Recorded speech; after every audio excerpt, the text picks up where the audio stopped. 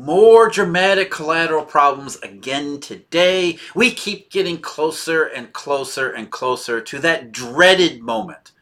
Now, curve inversions, at least in the mainstream sense, where we're supposed to think about everything in the context of central bank and central bank policies, those inversions had forecasted and predicted a series of events, a set of circumstances that would force central bankers out of their inflation fighting Phillips curve expectations nonsense, make them face up to a very different reality, and then reverse course from hiking rates aggressively because they were worried inflation expectations were becoming entrenched to holy crap, there's other stuff going on in the banking system and the real economy that is nothing like what we thought it was going to be. According to the Wall Street Journal just this morning, that moment for the Federal Reserve Central Bank was maybe close to being last month at their March 2023 FOMC meeting. Here's what the Wall Street Journal said. Federal Reserve Chair Jay Powell and his colleagues faced their closest call on interest rates in years.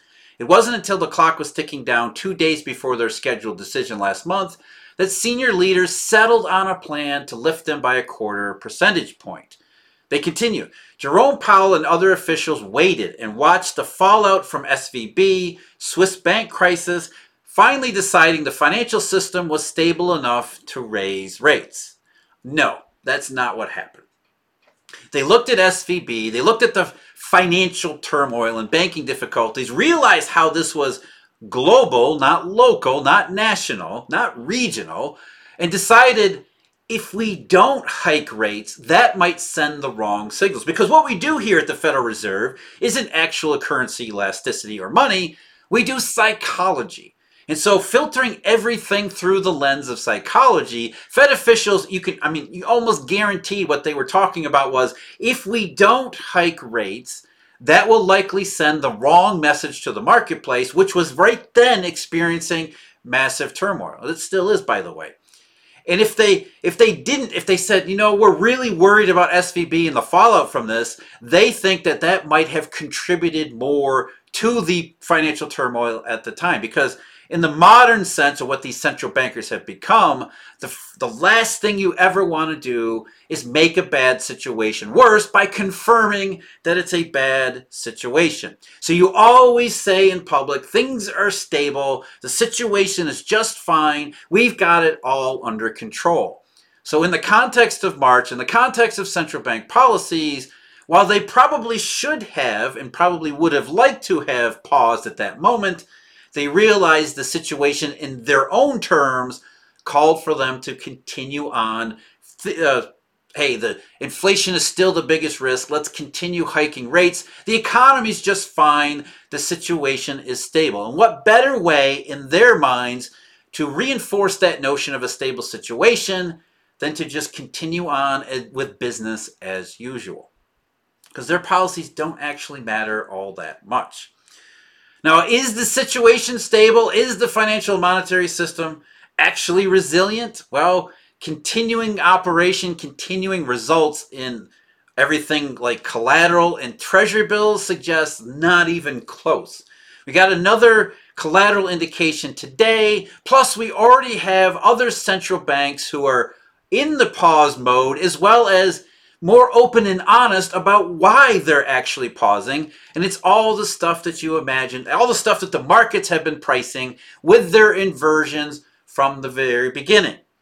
So we've got central bank pauses, we've got collateral problems, all of that next. But first, I'm Jeff. This is Eurodollar University. Thank you very much for joining me. I do appreciate it.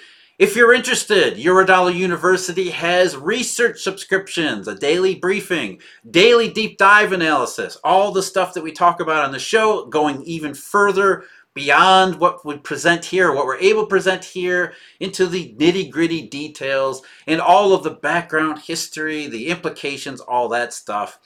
We've got Eurodollar University memberships available too. Check out those and the research subscriptions at our website, eurodollar.university. So Jay Powell said the economy, the financial system, the overall situation was fine and stable. Therefore, we're going to continue to hike rates as if inflation and inflation expectations are our greatest danger. When everything that's happened since early March onward has shown not even close. Today we had more 4 and 8 week bill auctions, the usual Thursday auctions.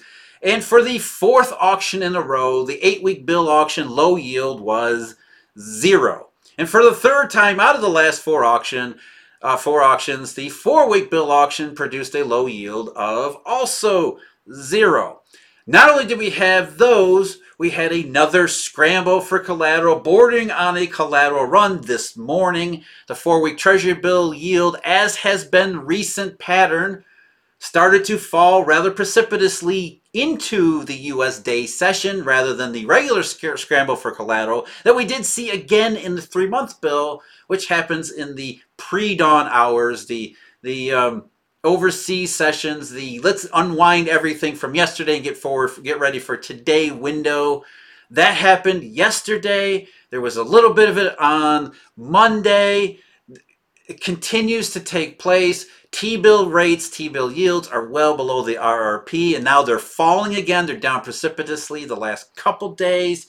So in terms of collateral, which is enormously important to all the global financial system, and probably that Swiss bank too, and maybe even SVB, we'll find out at some point, the story will come out, but collateral for the systemic function is enormously important. So if we're still seeing these types of collateral irregularities, contrary to what Jay Powell at least said to the Wall Street Journal, or the sources that are driving this Wall Street Journal story, the situation is not stable. But again, that was not the Federal Reserve's actual premise here. That was not their purpose. They thought they had to raise rates again because not doing so would have signaled to the marketplace that even the Federal Reserve officials are worried about the situation. They're so worried they've reversed course, which is the same position that other central banks around the world have already gotten themselves into. There's actually been 3 of those so far. One of those just today, or at least was announced today after a 3-day meeting of its policy-making body, the Reserve Bank of India. What the Reserve Bank of India said was, first of all, we're not going to hike our repo benchmark rate anymore because, well, here's the statement from Governor Sri Shaktikant Das. The year 2023 began on a promising note as supply conditions were improving, economic activity remained resilient, financial markets exuded greater optimism, not sure what you're talking about there, and central banks were steering their economies towards a soft landing. That was the Goldilocks message that most central bankers and economists, and of course, therefore, the financial media parroting all of those, that was the message that they sent us to the public. Everything was fine. 2022 represented nothing more than a minor slowdown on the way from a red-hot, unstable economy, slow down, and then we'd have a much more lower growth, but more stable, less inflation-y economy. That was the idea. Soft landing, they would get us there. In just a few weeks during March, this narrative has undergone a dramatic shift because it was only a narrative. The global economy is now witnessing a renewed phase of turbulence with fresh headwinds from the banking sector turmoil in some advanced economies. Bank failures and contagion risk have brought financial stability issues to the forefront. This despite the fact that the Reserve Bank of India, Governor Das, all admitted they still believe the biggest problem threatening India, and indeed the rest of the world, is inflation. So we have this economic, financial, banking turmoil that could possibly cause some problems.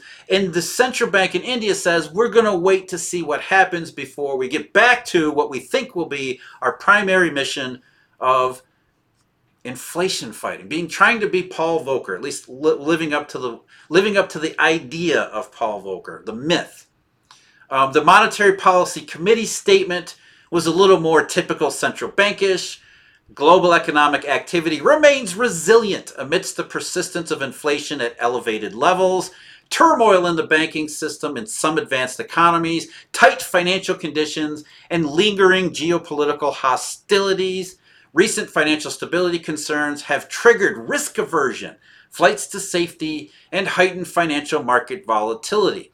weakening external demand, spillovers from the banking crisis in some advanced economies, volatile capital flows, oh boy, and debt distress in certain vulnerable economies weigh on growth prospects. So again, the economy's just fine, more likely to be risking inflation, but this other stuff seems a little bit too important to just ignore any longer. We ignored it last year, thought about a soft landing, but the soft landing narrative has been kind of erased by these other events in March, which, again, as I said in the beginning, markets had told you all along that was the likely possibility. This is not a surprise. This is not a new development. But central bankers have to make it seem like it's a new development because all this time they've been saying soft landing, soft landing, soft landing, no more than a minor slowdown, never mind any of that turbulence last year in September and October. Reserve Bank of India, of course, is the third that has hit its monetary policy, non-money monetary policy pause. The first was actually our friends to the north up there in Canada, including Mike from Canada. The Bank of Canada back on March 8th, the day before we started into this mess, said, so even before we got to Silicon Valley Bank and Credit Suisse, the Bank of Canada was, hey, maybe we need to pause here. Here's their statement from March 8th. Global economic developments have evolved broadly in line with the outlook in the January Monetary Policy Report. Global growth continues to slow, and inflation, while still high, is coming down, due primarily to lower energy prices.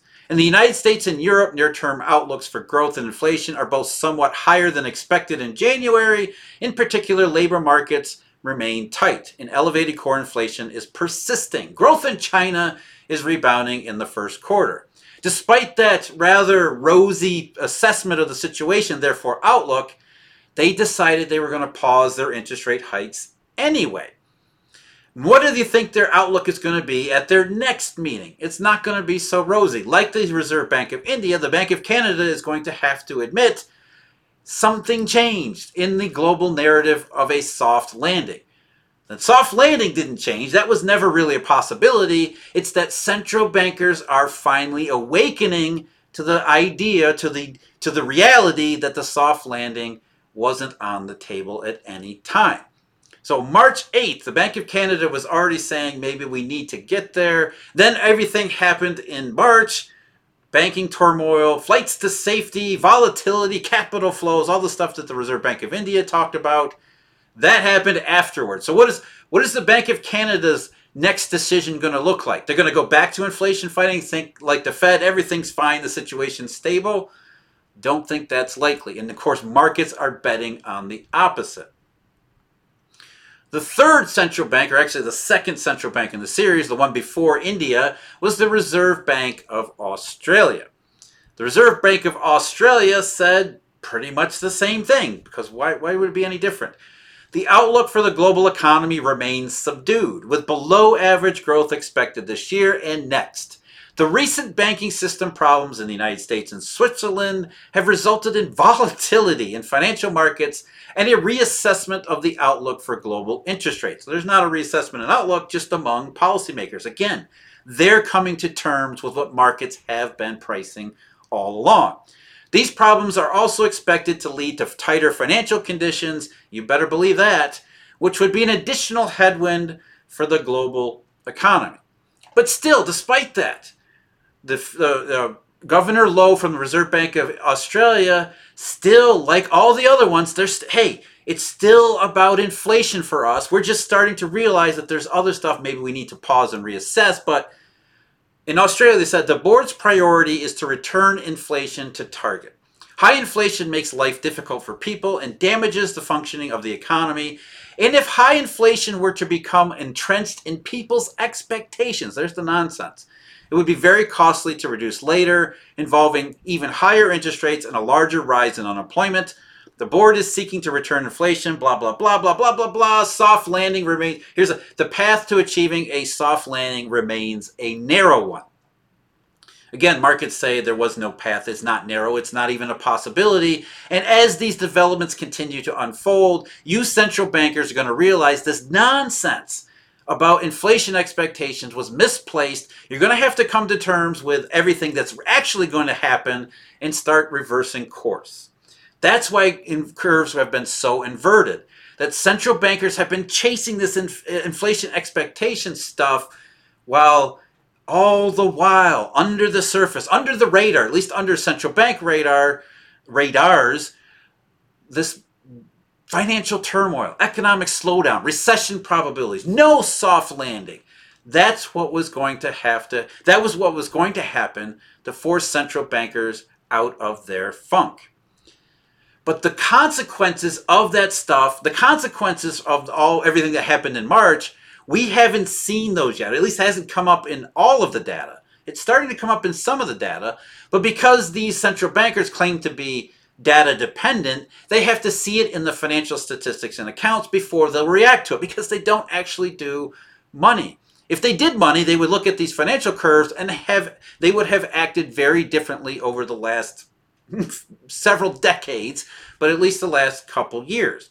So they're waiting for absolute, perfect, obvious confirmation that everything that they're just now starting to fear will actually happen. When the markets have been looking ahead all this time and saying, yep, we expected this, yep, we expected this, yep, we expect more of this, as we're seeing in collateral.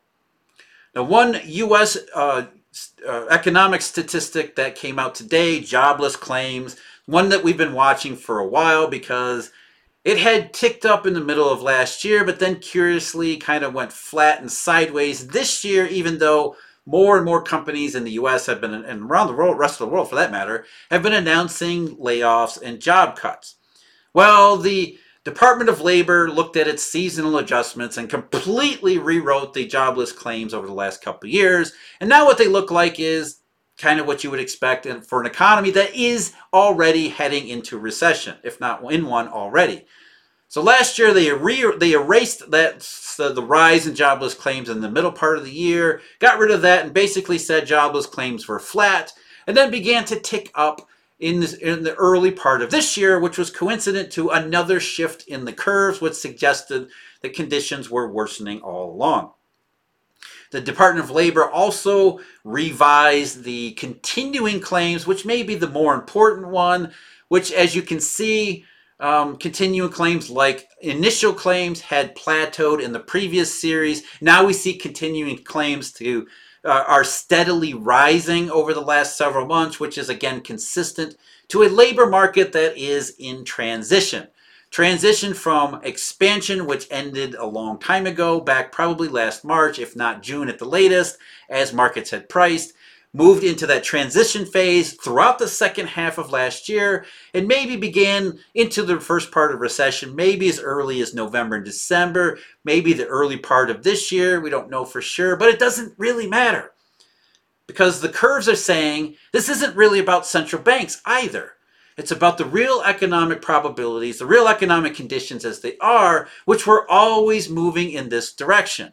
And of course, as I say, and I'll continue to say, the 2008 style scenario is the two parts: the bad economy and the bad money, an unstable monetary system and a recessionary economy. Those two things collide.